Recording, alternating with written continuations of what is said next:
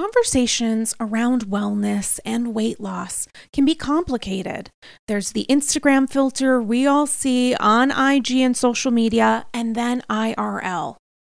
And between $20 smoothies and daily ice baths, everyone is doing the most to hack the health system. But there's a better way. Ro. Ro provides access to the most popular weight loss shots on the market. Over 200,000 people have already chosen Ro to help them lose weight. And you can sign up from the comfort of your own home. No scheduling a doctor's appointment, commute to the doctor's office, and no waiting rooms. The Ro Body Program pairs a weekly shot with healthy lifestyle changes, so you can lose 15 to 20% of your weight in a year on average and actually keep it off. Of course, medication must be paired with diet and exercise modifications in order to achieve any stated results. Medication cost is not included in the program. Patients must pay for medication separately. With Ro, average weight loss is 15 to 20% in 1 year with healthy lifestyle changes. BMI and other eligibility criteria apply. Go to ro.co/AndyScrolls. You can sign up today and you'll pay just $99 for your first month and $145 a month after that. Medication costs are separate. That's ro.co/AndyScrolls. Sign up today.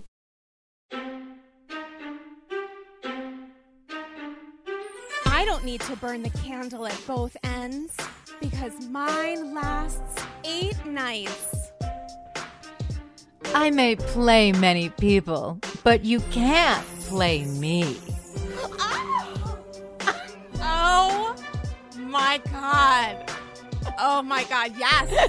Yes. That is queen level. I mean, I'm talking to the queen, so I feel like that is a queen level tagline. I really can't take credit for it because somebody who listens to my show, like we were, yes, they sent it in because we were like brainstorming taglines for us and someone sent it in and I was like, this is amazing. So it's not my work.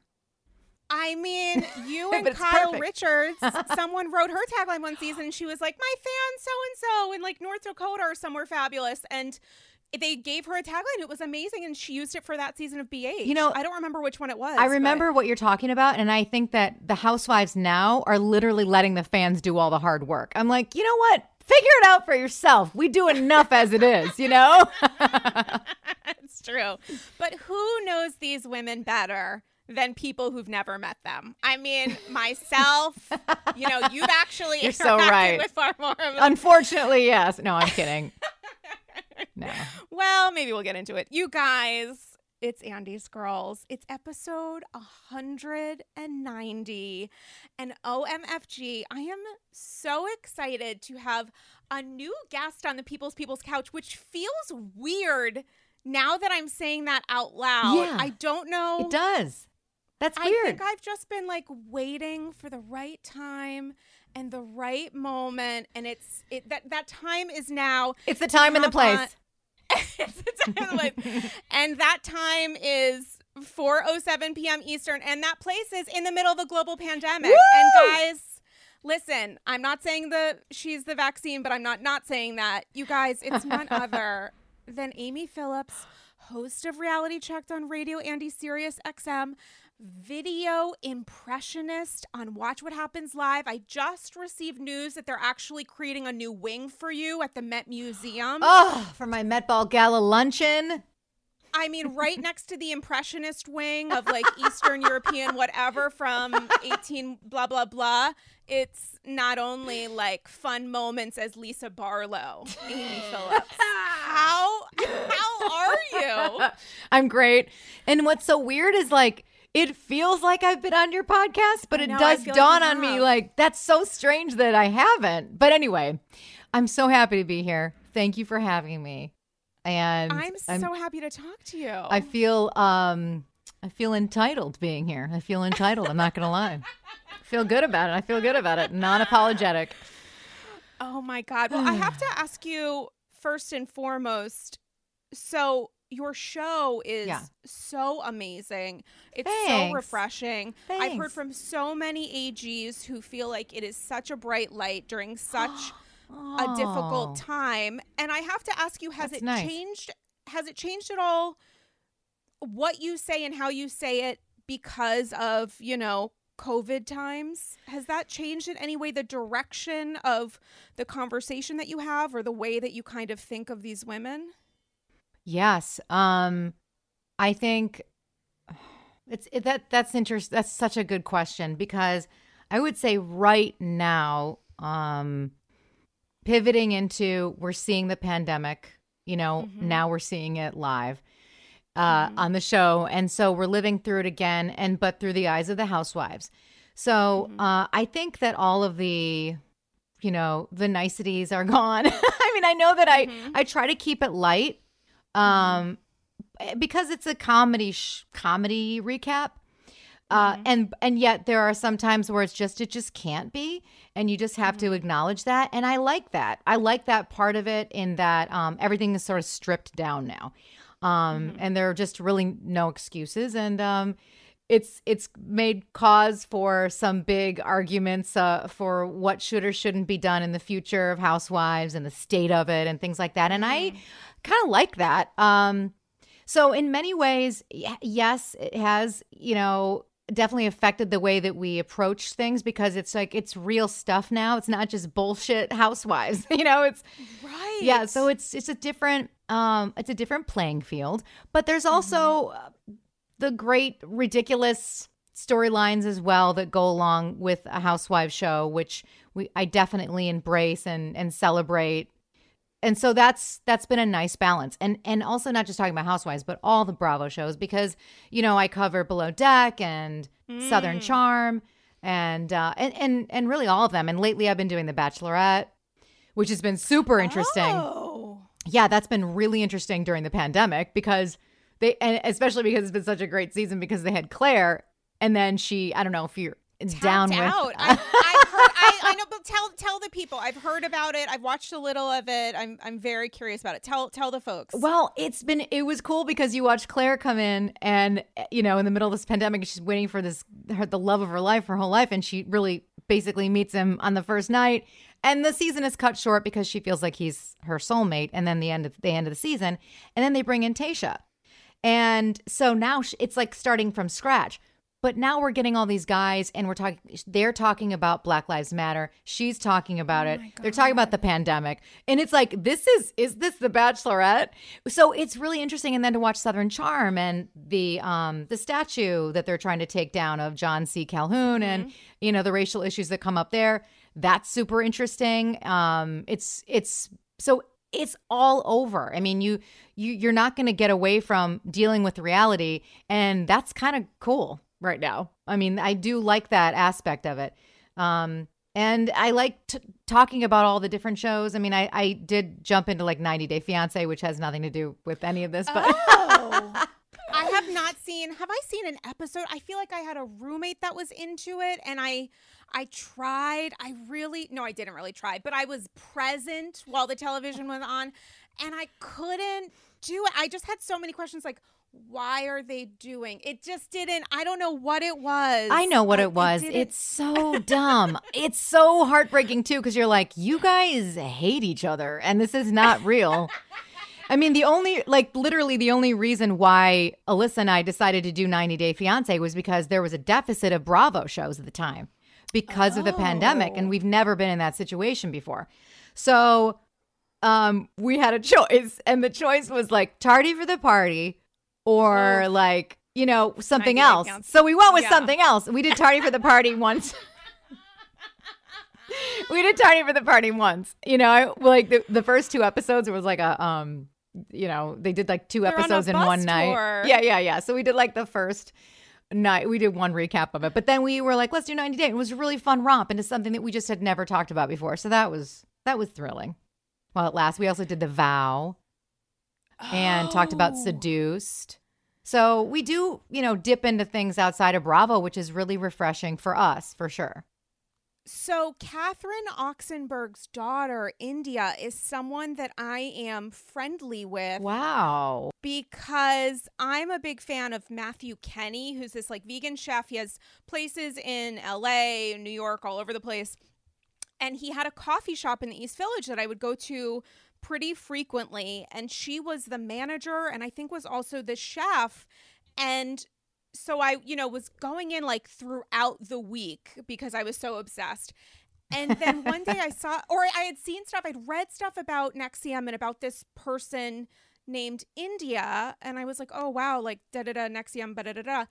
And then one day it showed a picture of her in page 6 along with a story about oh my gosh, yes. NXIVM and also Plant Made This Place. And I thought, oh my God, that's the same India as the person that I know. And I've been in touch with her recently. I haven't watched the Stars show yet, but of course I watched The Vow. Oh my God, it's insane. Absolutely insane. And I will tell you that Seduced blows The Vow away because it cuts. That's what I've heard. Yeah, I'm sure you've heard that. It's but I remember seeing that tabloid come up during the documentary about it, about where she worked and how she was saying like, oh, this is where, I couldn't ignore it. People were like coming in there and it was a distraction to my work because I'm in the tabloids about this cult.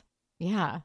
So you were in the heart of it. Because I would see her and I'm obviously not going to say anything. So I'm like, hey, India, how are you? Like, question about this turmeric latte or something.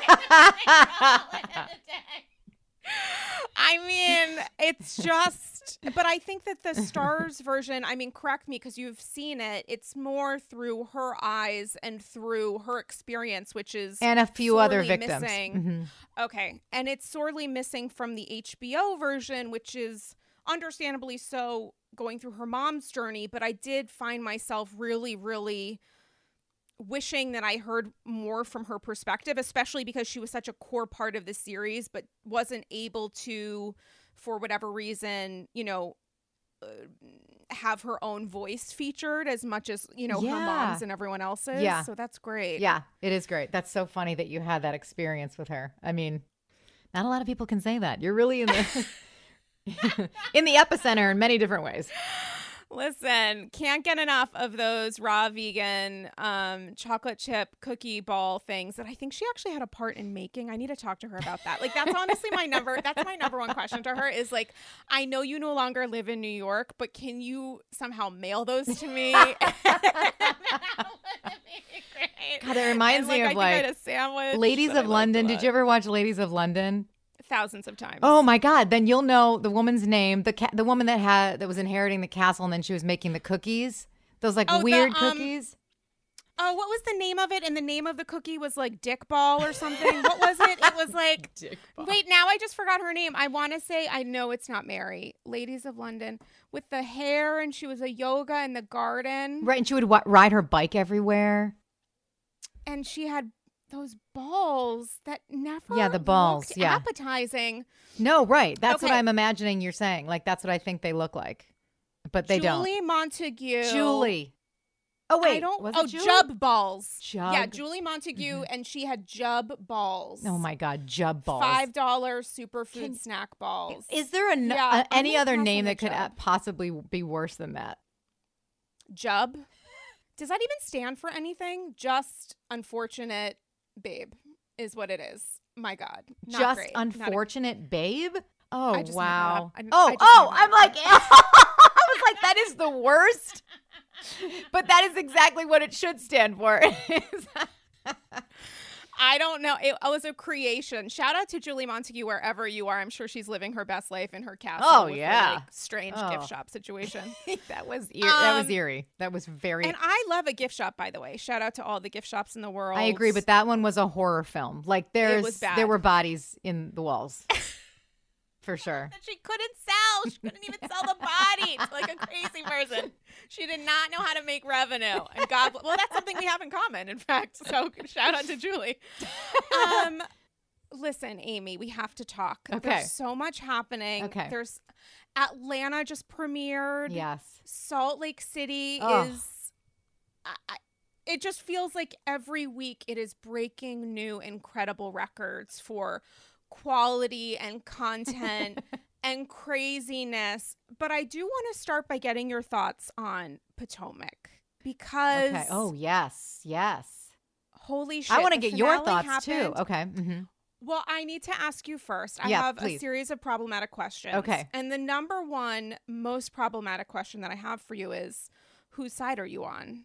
Oh. Candace v. Monique. So unfair. Yeah. It's a super unfair question. And I that have love to ask. answer it, right? No, I mean like I can't legally, say by law. I can't say Candace's lawyer said there's no way out. Okay. You absolutely have to do this. Okay. Otherwise, you're getting sued. Well, I'm going to have to go. Okay. Well, not Monique's trash lawyers. Okay.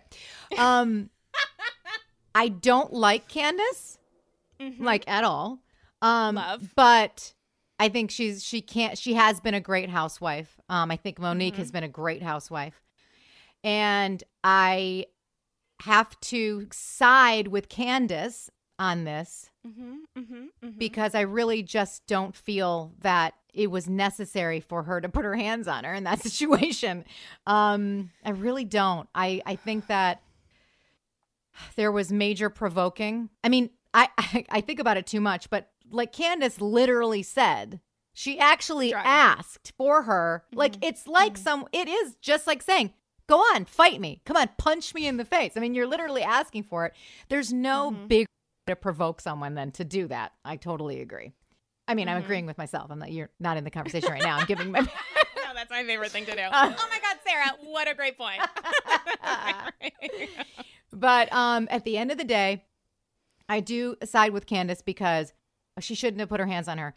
But also most importantly is that at this point and in real time, on the show and in real time, Monique has not been remorseful or sorry for what she did.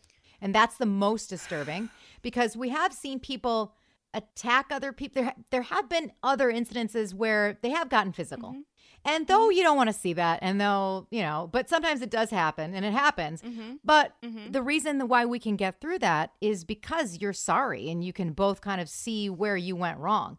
But Candace doesn't see where she went wrong, even though her therapist tried to tell her, like, what was your part in all this? And he was right on the money. But she was like, nope, I had nothing to do with it, tissue. And then Monique is just so disappointing that she really is just like tripling, quadrupling down on not being remorseful. And I think I'm really scared for this reunion, though I'm like so very interested. I'm so sad because I know that we're just going to see Monique justify what she did again. So that's my thought. Bouncing the ball back to you. Well, I have to say I wrote down what Monique said at the end of the finale because I was so confused by it. And she said, I'm remorseful for my actions, but not sorry for defending myself when I felt I needed to. That's not what I wanted to hear. What I wanted to hear was I shouldn't have put my hands on her and I was wrong. That's it. Yeah. And that might be unfair. And that is also based on my own thinking about any kind of like physical violence. It would never occur to me to be an option, but I also haven't been in this environment where there's a camera crew following me, where I am constantly being forced into situations with women I might have like extreme conflict with. But, on the after show, which I've watched twice, like a sociopath, 32 minutes long, no big deal. Monique has this like moment where she's crying. She's talking about her childhood and the fact that she was in her words, a little black girl in a classroom surrounded by people who didn't look like me, and finding out about feeling like an outsider and feeling like she needed to fight for her own place in the world. And she said when she met Candace, she connected with Candace because she felt a similarity in Candace's story. And at a certain point, she gets very vulnerable and she's like crying and she says, something along the lines of, we were two hurt people who were trapped in a cycle of hurting each other, which is valid and which I think comes from someone who's seeking genuine treatment, like legit therapy. And I think that's great. But I'm still not at the point where I'm hearing the shit I want to hear, which is, I feel remorseful for what happened and for my role in it, full stop. Thank you. I totally agree with you. Yeah. Right? I feel the same way. I feel the same way. Hearing her story and her childhood and what she's gone through and even how she felt in the moment, I get that, but it doesn't take away from the actual interest in taking accountability. And to me, taking accountability is saying I'm sorry and then not repeating that behavior. And if she was taking this moment seriously noting that that's really hard to do when like someone's pressing charges and you feel on the defensive and you feel like you need to win in this fight, meaning the legal one. I don't love that she has now come out with a song that's making light of this moment. And in the preview for the reunion, she's saying to Andy, the reason I didn't stop trying to hit her after when I'm like running after the van is because I assumed I was fired. So I want to finish the job. Like, yeah, that's really just, that's very disturbing to me. It's not great. No, and it's not. It's really bad. Like, it really can't get worse too, because you know, we want housewives, like, it's really hard because like I'm always so torn about this. We want them to be horrible people deep down in a way so we can have the entertainment. But then we don't want them to be horrible people because we want them to actually, you know, be genuinely sorry, see the error of their ways, and so that we can have like the beautiful happy ending, you know, the fairy tale. And so this is a perfect example of where like we just can't get what we want out of this person. And it sucks because it's like she's not even willing to fake it. Like she could fake it till she makes it, knowing that like her job might be on the line, her reputation will be on the line, and she's not even willing to do that. And also what's the most surprising to me is that so many people are so supportive of Monique. And why is that? How much of that has to do with Monique's story and feeling empathy with her versus truly thinking that Candace is vile and still not apologizing for Monique's behavior, but thinking that regardless of whatever she says about this altercation, I still feel that she is a better person than her co-star. I feel like that's what it comes down to for a lot of people, you know, that I like see potential in her, or I have the ability to empathize with her and the ways in which she is incredibly defensive versus Candace, who often acts out on her defensiveness by trying to hurt people like repeatedly. Right. You know? And, you know, there is something to be said. I totally get what Monique is saying with the whole, you know, words are weapons. They can be weapons, and that you can hurt somebody sometimes more when you say something and then with your own hands. But my issue with that is that you're on a housewife show and it's all about verbal attacks. I mean, like, we can go through the record of every city about the horrible things that people have said to each other. Bethany was in Luann's face saying like, you're the biggest whore in Macy's window. Who says that? Repeatedly. No, it was like full on hours out with timestamps, hours of slut shaming. Like, hours. How did Luann take that? I don't know. And this is where I say to Monique, like, oh, I get it. I don't know if I would have been able to handle her saying that to me. Maybe I would have put my hands on her. I don't know. But I know I would have known that was the wrong thing to do, whether it was that night, whether it was an hour from the incident. Regardless, I know myself. I know that I have had regret in situations. I've never put my hands on somebody. But I just know that if I were to have done that, I know I would have known that that was wrong, no matter what they did, because you have to take responsibility for what you do. Even regardless of Candace being an asshole. And she is. You know, she just loves to poke and poke. And when you get a housewife like that, it's tricky. You got to have thick skin, and that's what concerns me. And what happens next season? Do you think that either of them will be back? That would probably be a good solution, right? To get rid of both of them. I thought there was no chance in hell Candace was going to be back because I felt like the situation was so toxic that unfortunately it felt like her storyline had reached its result. And I was thinking Monique may stay, or it looks like she's going to leave, but I'd like her to stay. And now I'm at a point where I don't think it would be the worst thing in the world if they both left, because Monique, I don't think Monique wants to be here anymore. I think the reason that she allegedly has come in so strong in the reunion is because she wants to leave in her version of a blaze of glory and close the door on this. It does not appear that it's obvious she's not having a lot of fun. And she had to take her champagne to go. I mean, she couldn't even stay. Like every 9 minutes, she She was there for 9 minutes. 9 minutes later. Oh my God. I just don't know that this is like the journey for her. Yeah. You know, and the other women, obviously, there's such a divide specific to this situation, but also in terms of their friendship that who is Monique actually friends with? She's obviously friends with Karen. Uh-huh.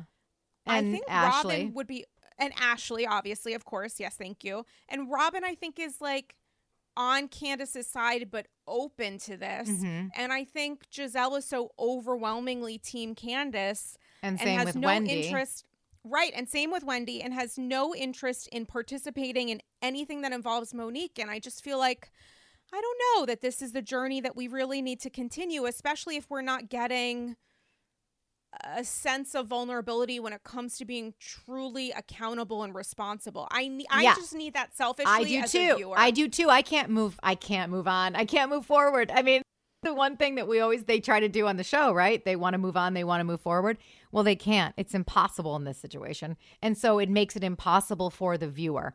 And regardless of whose team you're on, I don't know how, if you're team Monique, how you can move forward with this either, if there's no one moving forward on the show. The cast is so strong that if they lost both Monique and Candace, I don't think that there's going to be a problem. I really don't. I think that regardless of what you think about her, Wendy was a great casting choice, I have to say. I really like Wendy. Do you? She's like very vocal, and even though I don't think I have agreed with literally anything that she has said or done, I am completely fine with her being present.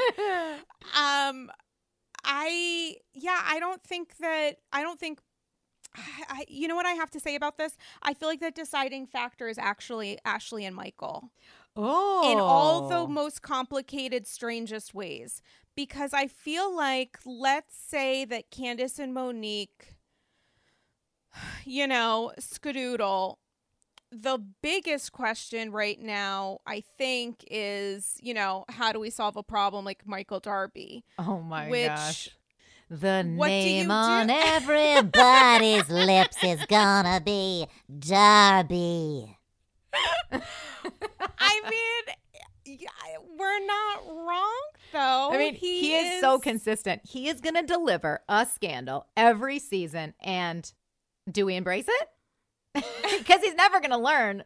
And he gives no fucks about literally anything having to do with respecting his wife. And I have become so defensive on her behalf, and it's hard for me to figure out where does Ashley actually fit in this dynamic, because I feel like I'm doing more work defending her character than she is. And she went on Watch What Happens and was like, Andy asked her about, what happened when he watched, and she said something along the lines of Michael doesn't regret anything. I mean, talking about accountability. Mm-hmm. Michael doesn't regret anything. And, he thinks it's overblown. And, we had a great trip to the Bahamas and, c'est la vie. Not great. No, it's so weird. I don't understand it. It's one of life's greatest mysteries. You've got a woman who is smart, intelligent, beautiful, gorgeous, has charisma, and can be very successful. She's proven. I mean, she doesn't have like a brand out there, but is great on the show. And yet I can't even defend her because there's nothing. She leaves us nothing because she's staying with this monster. He's literally a monster. I sound like Liza Minnelli. He's a monster. She's an old school classic housewife. Her brand is being on this show and delivering and being, to me, top tier. And he actively tries to sabotage her work. He is, as she says, as other people said, she's not going to his office and behaving in 1,000th of the way that he behaved the night of the finale or any other moment during this show. And it's shocking and frustrating and upsetting because you're watching a dynamic with a man who respects literally nobody's boundaries when it comes to physical, emotional, whether he is groping someone, obviously without their consent, or trying to physically intimidate production, which was so unnerving to me. I almost never watch episodes when they're live. I like have my own little process where like the next morning I like make my tea and have my little Harney and Sons cinnamon spice with some frothed milk. Oh my god, die for Harney and Sons. And then I like watch a show and I'm in my little apartment studio, also known as my bed, and I am like living my best life. And someone who had seen the finale said, "You need to watch this live because it is crazier and darker than the christening." And I was like, there's no way that this is going to be worse than that wild day in New Jersey. And I thought, okay, I have to watch this live and I want to support Atlanta, which was premiering its season the same night, obviously. And I watched it, and obviously the darkness is there. I didn't come out of it feeling as uncomfortable as I did with the christening, but what I felt was a lot of I like that. I love that it compares to the christening. That just makes me laugh. Right? It's so good. I still don't totally understand it, but I just felt a lot of like anger and rage at the fact that this is somebody who once again gets away with behaving in a manner that is absurdly disrespectful and always crosses a line. And I felt like Chris Bassett did a huge fucking favor for Michael by pushing him away from himself and saying, I'm not going to participate in this. This is going to be so much worse for you if I do. You're in my personal space. You're coming at me. I'm responding with the same kind of energy and telling you to get the fuck away. You're not listening to me, so I'm going to give you another signal. And saying all the things I want to hear Chris Bassett say. He talks about women in the way that he wouldn't talk about a man, and I would never allow someone to speak about my wife, blah, blah, blah. Yeah. And you're watching Michael Darby exhibit the exact opposite behavior while maintaining this absurdly privileged, elitist, trashy level of response with looking horrified, shocked that a security person would dare touch him. Yeah. God forbid someone below his level. Yeah. Talking about Chris's family, who my guess is Michael hasn't met. I don't actually even remember that we've met Chris's family on camera, but calling them, I don't remember if he said trash or whatever language, garbage, whatever. Trash trailer. people. Right. I know. Can't do the whatever Australian. he was saying as a way to... And talking about himself, like, how dare he come at me, a successful businessman, when it's like, sweetie, I don't know how people look at you in the real estate world, but we all think you're a joke. Right. Like, regardless of how much money you have in your checking account, if you look at the two men next to each other, there is literally no comparison. None. And yet, the hypocrisy. Tell me. The hypocrisy. That he's calling him a trash person. And yet he's the trash person who does the types of things that he does season after season. And yet this is trashy. And also him threatening the and kind of laughing like a little boy. He seems like he's stuck as a little boy, because in these moments we see him where it's like these really weird pieces of footage where he's running in the background with like this, very Glee. like strange smile on his face. And he's just like, you're going to jail. It's like, is he? Because it kind of seemed like he just, yeah. I mean, maybe call the fashion police because of that tux, but like, what else are you gonna do? Right. Candace's mom can bail him out regardless. So what are we trying to prove here? And also, do we really want to talk about the legal system, Michael Darby? Is that the route you want to take? Because talk about giving evidence. Like, Ashley obviously has no issue in a character statement. Imagine what people could say in defense of Chris Bassett against Michael Darby. It is a lengthy... I don't think there is enough time in the world for whatever court case would take place when it comes to, like, the defense. No, and you know what? And frankly, we don't have time for it. It's a pandemic. We don't have time for any of this. I mean, we'll handle it on TV is what we'll do. We'll handle it, right. And Andy can handle it on the couches. Do you think that at a certain point he's become, like, when has this crossed over from Michael Darby being someone that the vast majority of us love to hate, who's constantly doing things, not the moments that cross over a question of consent, but these moments where he's just such toxic garbage already and so egotistical and full of himself and stripping whomever in a hotel room, but they were just like meeting to discuss poetry or whatever. Yeah, he fell asleep. And he fell asleep, as one does after one has sex with a stranger. But then his wife finds out on the blogs. Very normal, very, very casual. Just a normal Wednesday. They're in the Bahamas, guys. They're in the Bahamas. They're in the Bahamas having a great time. vacation. Their marriage has never been stronger. Right, which is terrifying. And if in fact it's probably true, their marriage has never been stronger, and that is the scariest part.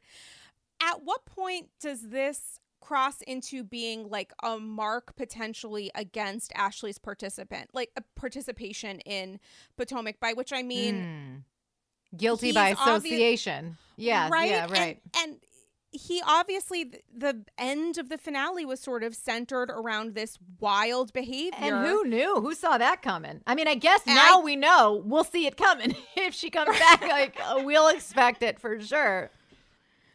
But yeah, should she be held? Is she culpable for his behavior and his actions? Obviously, no. But allowing her to still continue on the show, that means that he's a part of the show, which means where do we draw the line? Because he crosses the line at being a horrible person, but that I don't think we want to tolerate.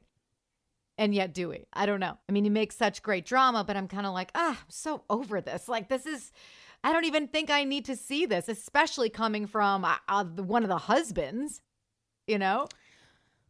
Right?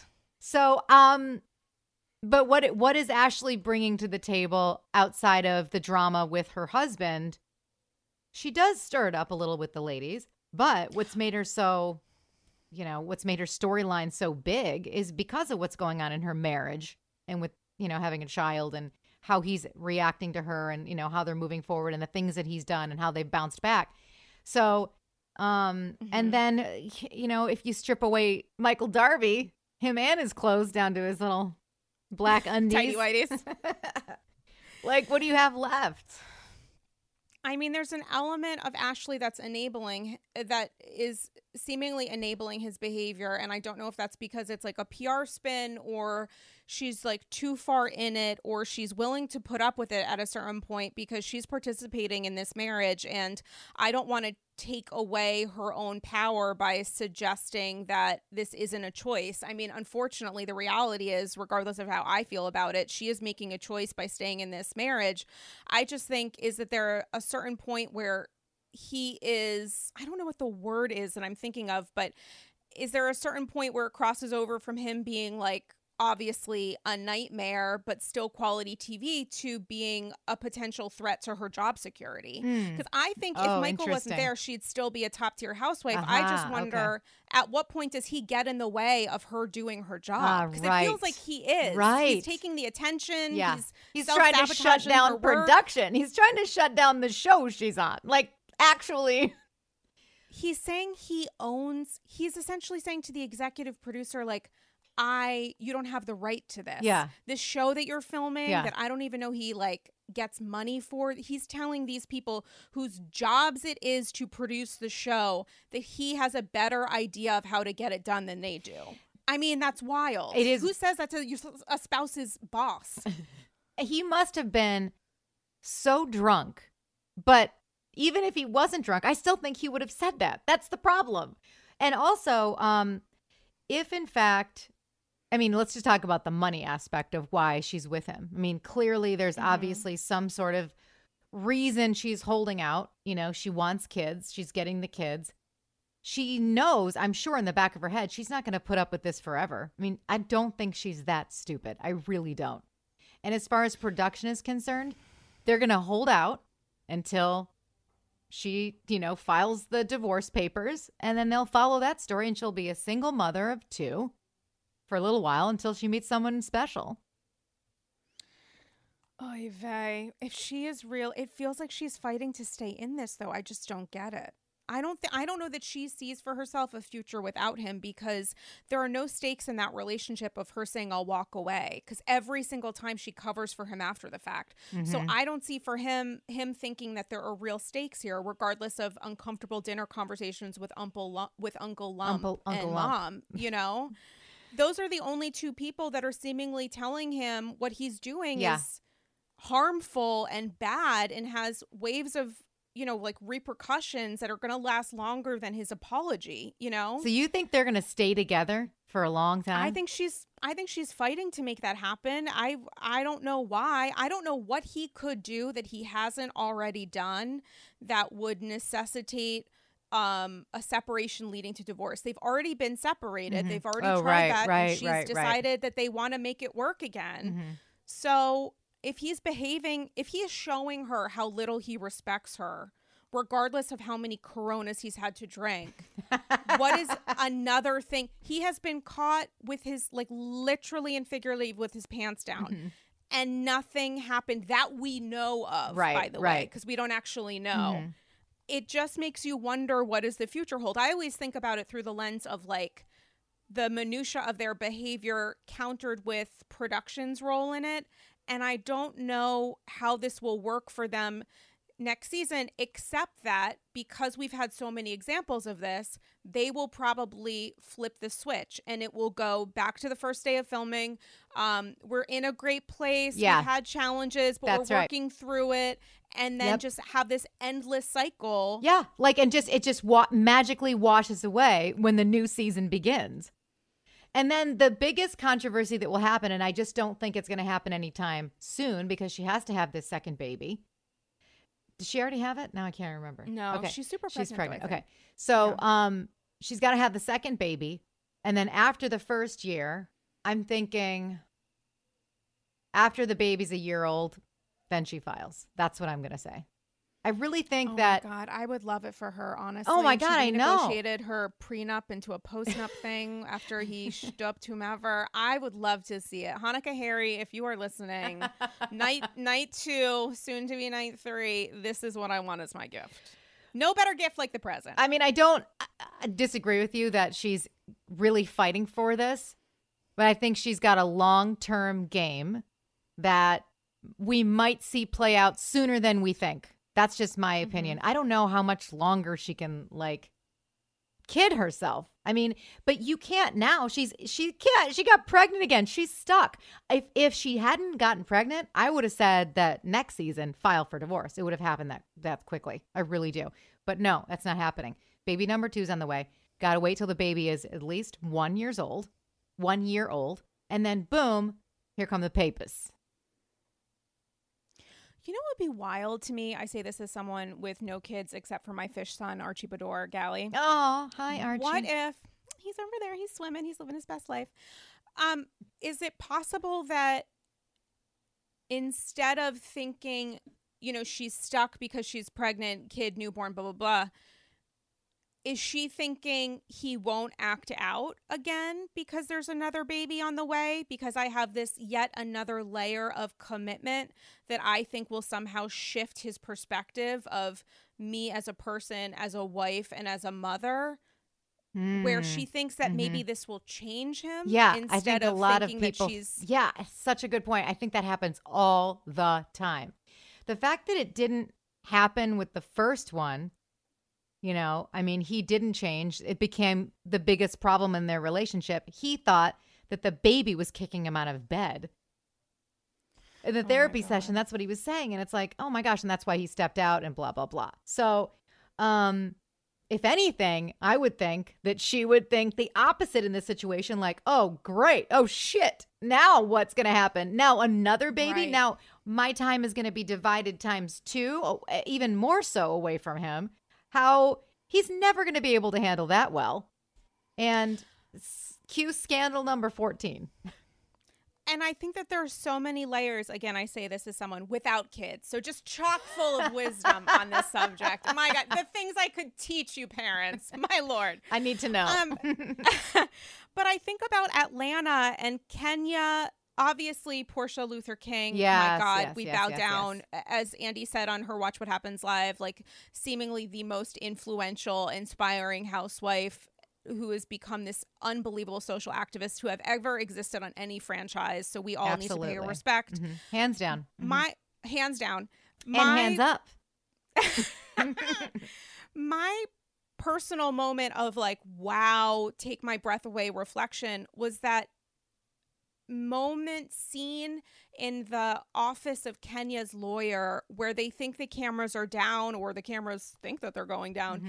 And he's talking to her about the ways in which many women, and he references Black women and Black celebrities, sacrifice time in which to become parents or time with their families, or, you know, are so focused on, understandably so, their career and their success that unfortunately all women put up with a certain amount of disrespect that isn't fair, you know, where he's saying to her, his problems aren't yours. You know, if this person is like behaving poorly, you don't need to take that into your heart and have to figure out how to deal with it. Like, you deserve to have a happier life than the current depressing, sad, upsetting, emotional, however she's feeling, and that's on her to decide,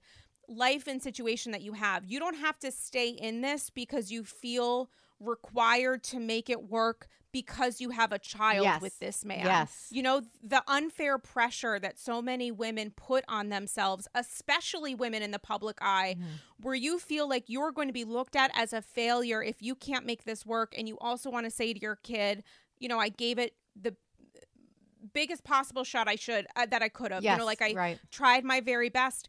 But in order to do so, she is constantly having to sacrifice her own self-worth and self-respect because the guy she's married to is not treating her well.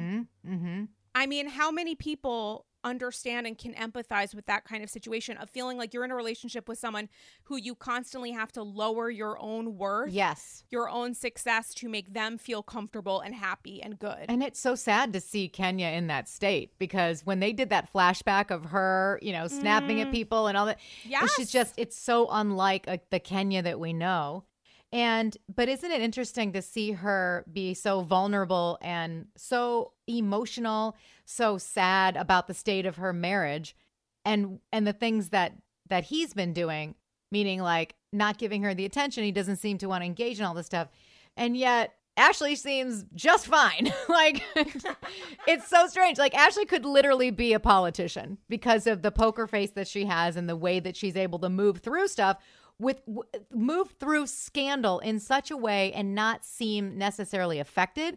She can speak to it. She gives you her bullet points, like at the wine tasting party, you know. And yet Kenya is an open book who is really sharing it all. And I think Ashley, I mean, I don't mean to compare the two, but since we're talking about both, like, no, I think that's interesting when it comes to like parenting and toxic relationships and having, like you said, the newborn and that responsibility of feeling like you should stay in order for the sake of the child, when in fact it's probably worse to stay in that situation with, you know, having a baby that young or at any age, to stay in a toxic relationship. I mean, when the producer is asking her what's his relationship like with her other kids, and she pauses and there's obviously like pain in her eyes, and she's saying that's such a loaded question. And I'm thinking it's a loaded question. Why? Because he doesn't have a good relationship and you don't want to discuss that on camera. Like, there's validity to that and there's truth in that, but it's an absolutely valid question, which I'm sure she knows as well. Right. I mean, that is a window. If there is something there with his relationships with his other kids. Yeah.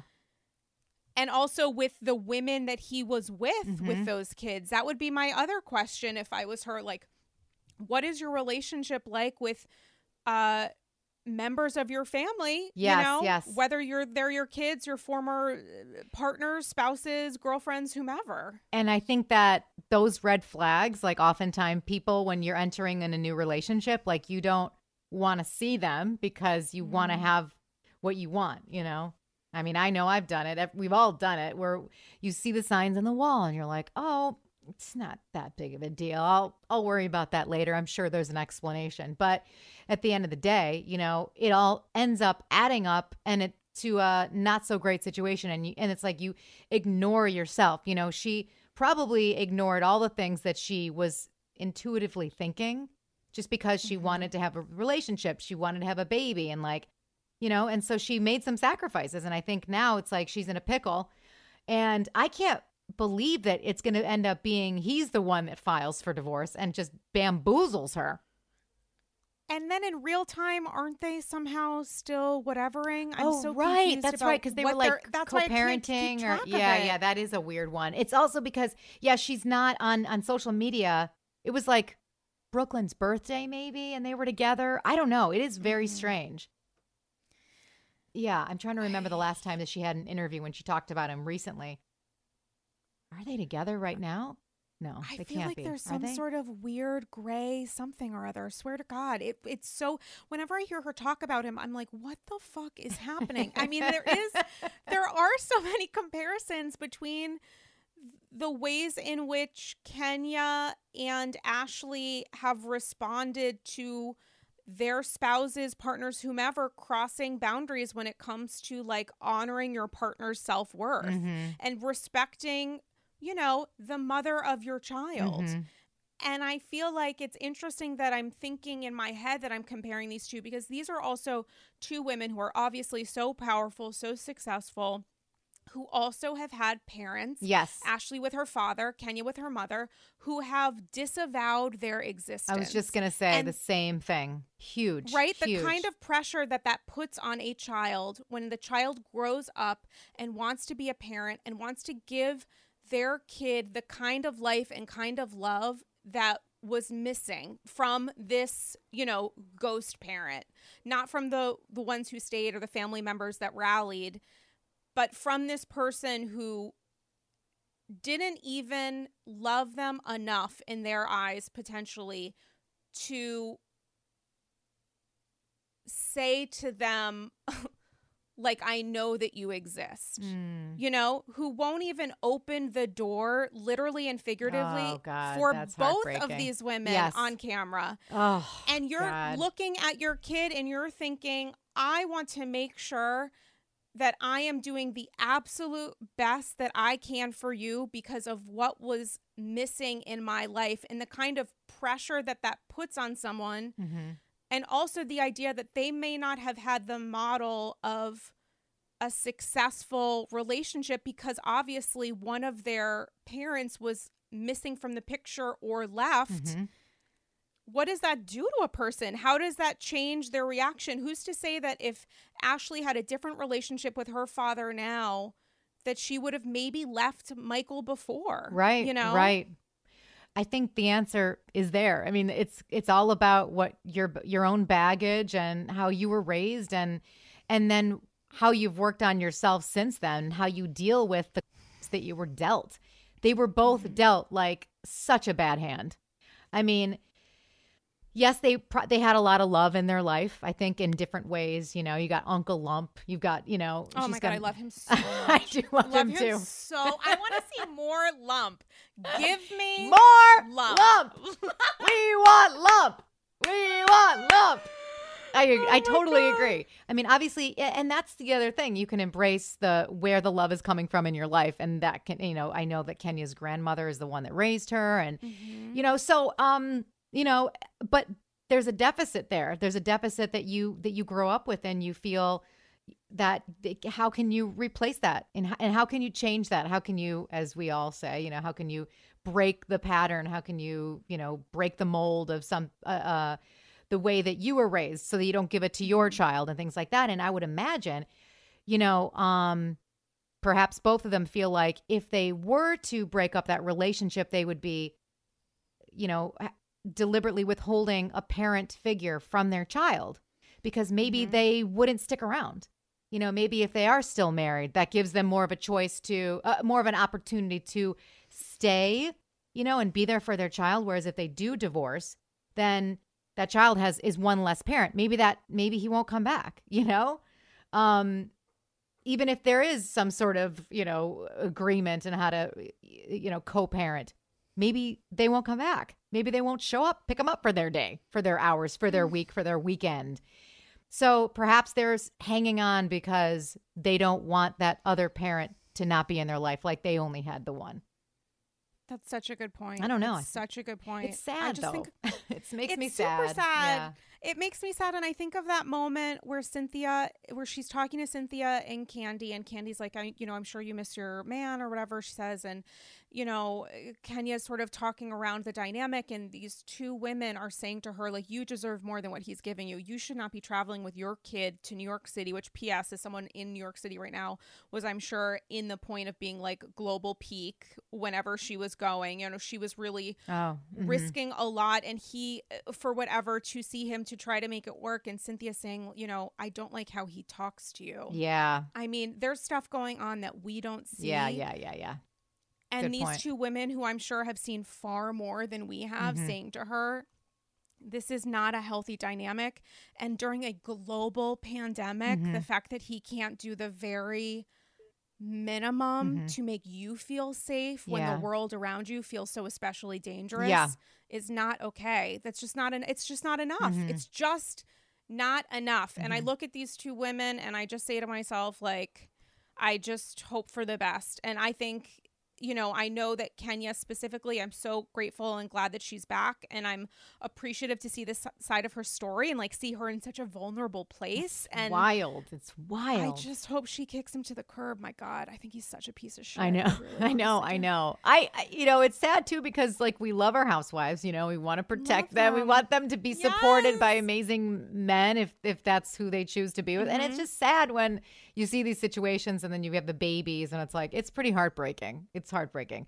But there are some families that are thriving, hopefully, I think. I mean, from appearances, I mean, Candy and Todd seem to be doing great.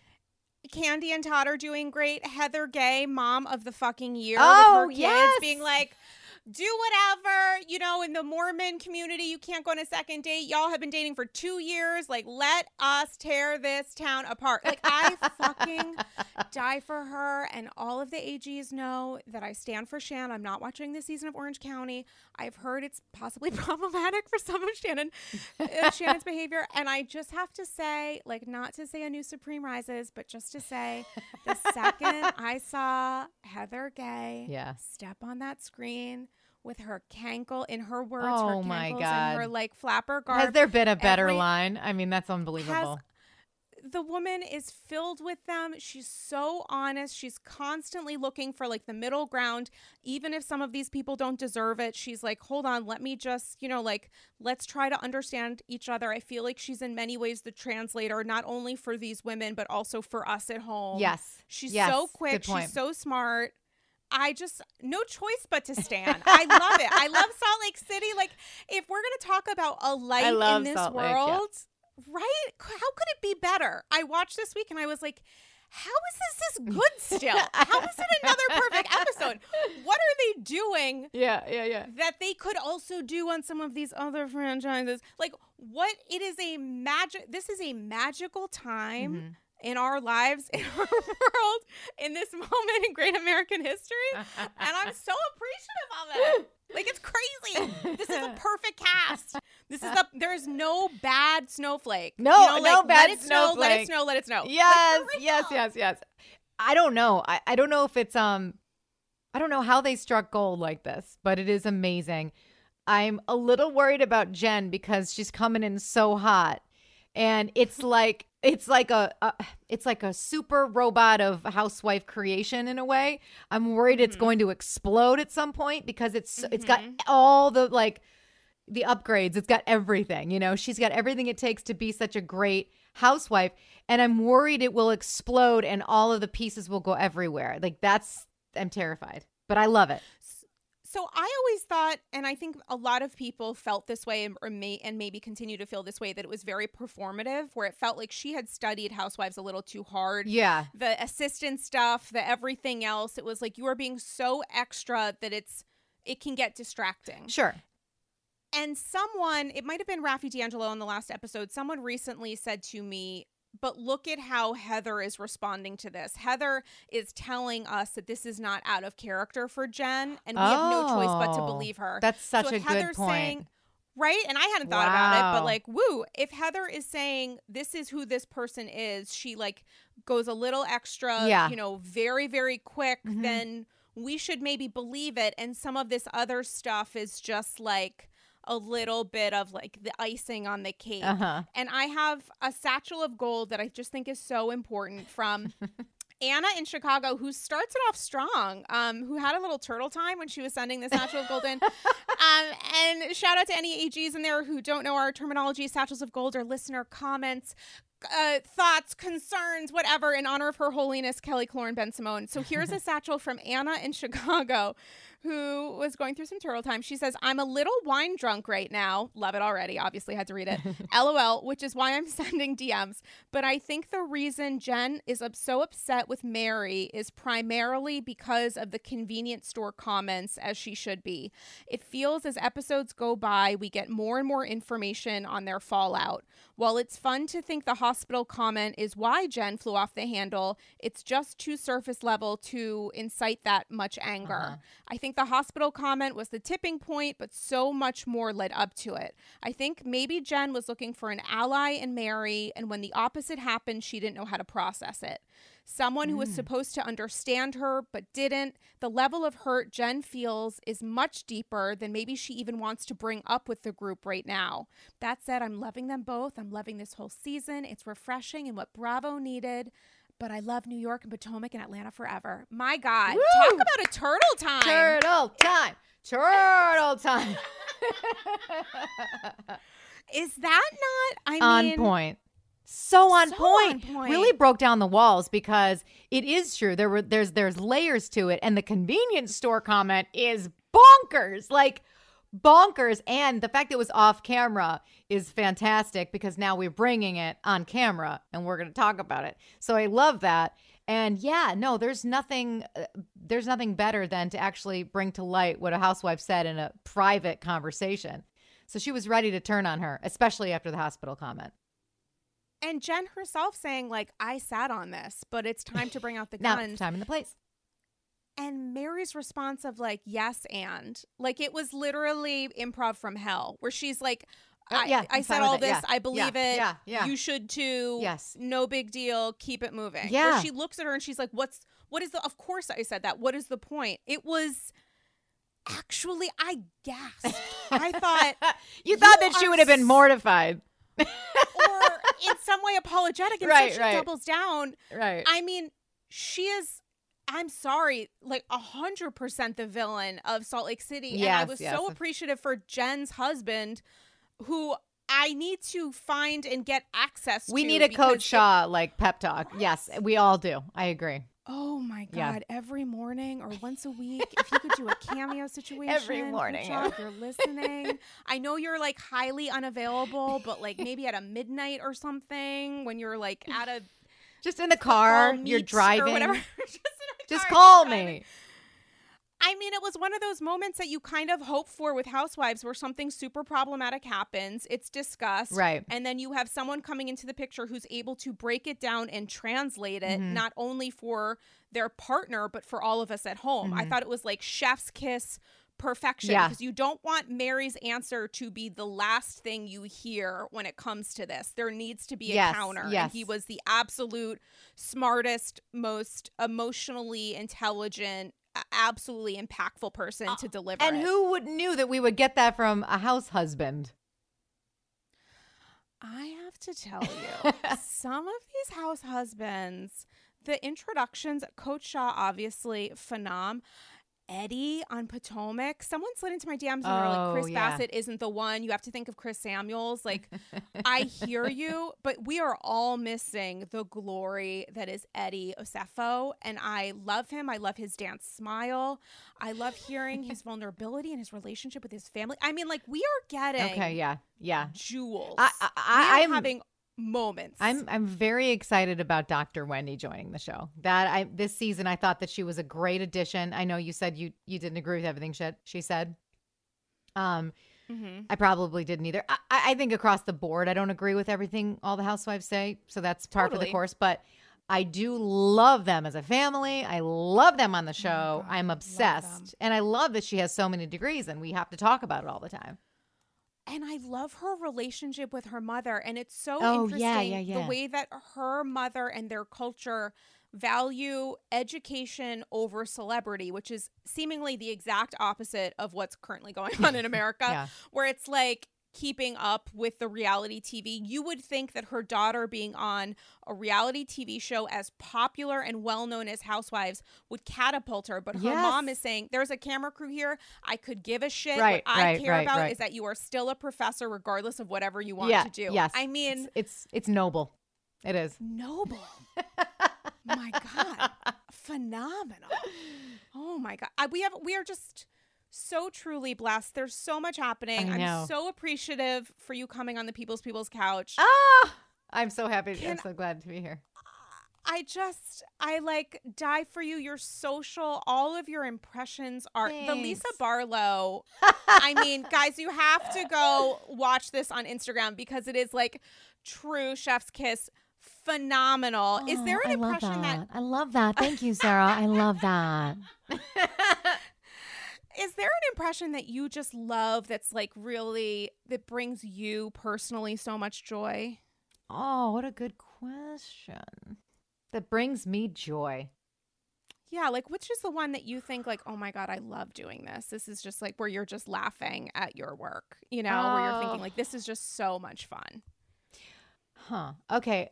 I do. I guess that kind of changes. I don't really have one solid one. I guess because I'm not like laughing at myself all the time, but I mean, I guess if you're gonna ask me the question, I do think that like Stephanie from Dallas when she's like, I feel like Brandy and I are like in a good place, and I feel like I'm really getting that time today, but I feel like. Look, there's like an embarrassment of riches because like, I feel like your podcast, like Andy Gross, is like amazing. But so maybe that one right now, just because when I'm in my regular everyday life and I say things like I feel like, it makes me want to say like I feel like, So that one's that's fun to do. Oh my God, I'm like literally about to cry. And Dallas is coming back in January. Are you gonna watch that? Yeah.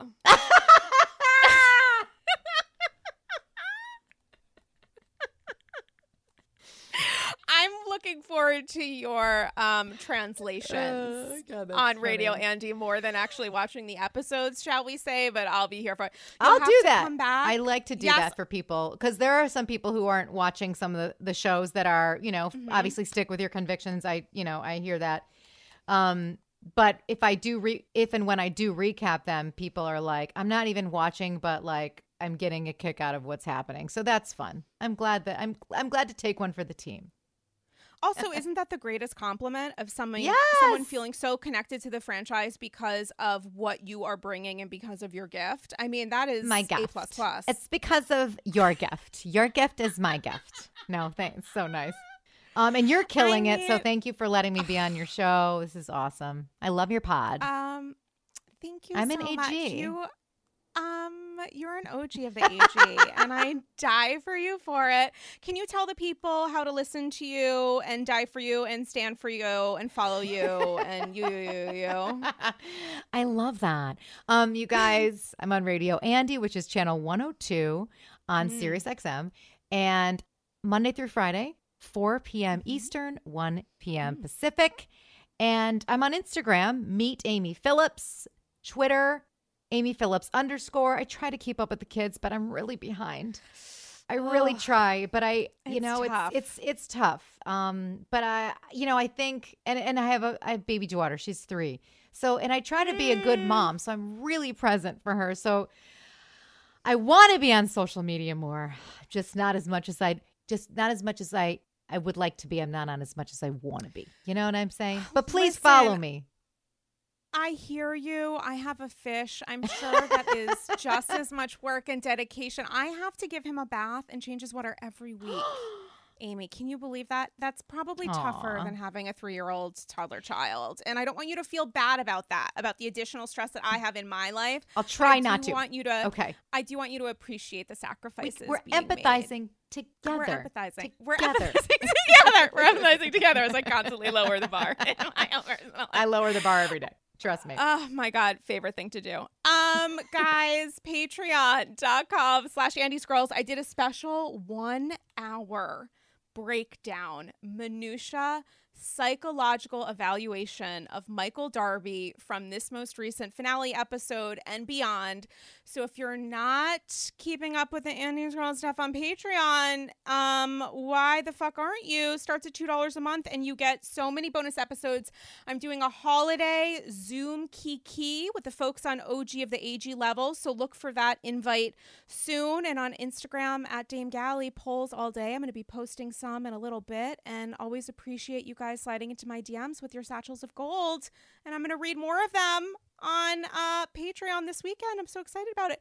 Amy Phillips, I die for you. I love you so much. I love your sweater. I love you too. Oh, thanks. I love your headphones. Oh my God, thanks. I love your glasses. Oh my God. And your mind. Oh, come on. I love everything I love you. I love everything about you, head to toe, and the clothes rack in the back, down to the flag on the mic. Oh, guys, we're so great. And we know that you are too. Happy Hanukkah to all who celebrate, by which I mean every person in the world. Why aren't you? My God, potatoes, starches, gifts. You can't go wrong. And we'll talk to you again soon, guys. Bye. Bye.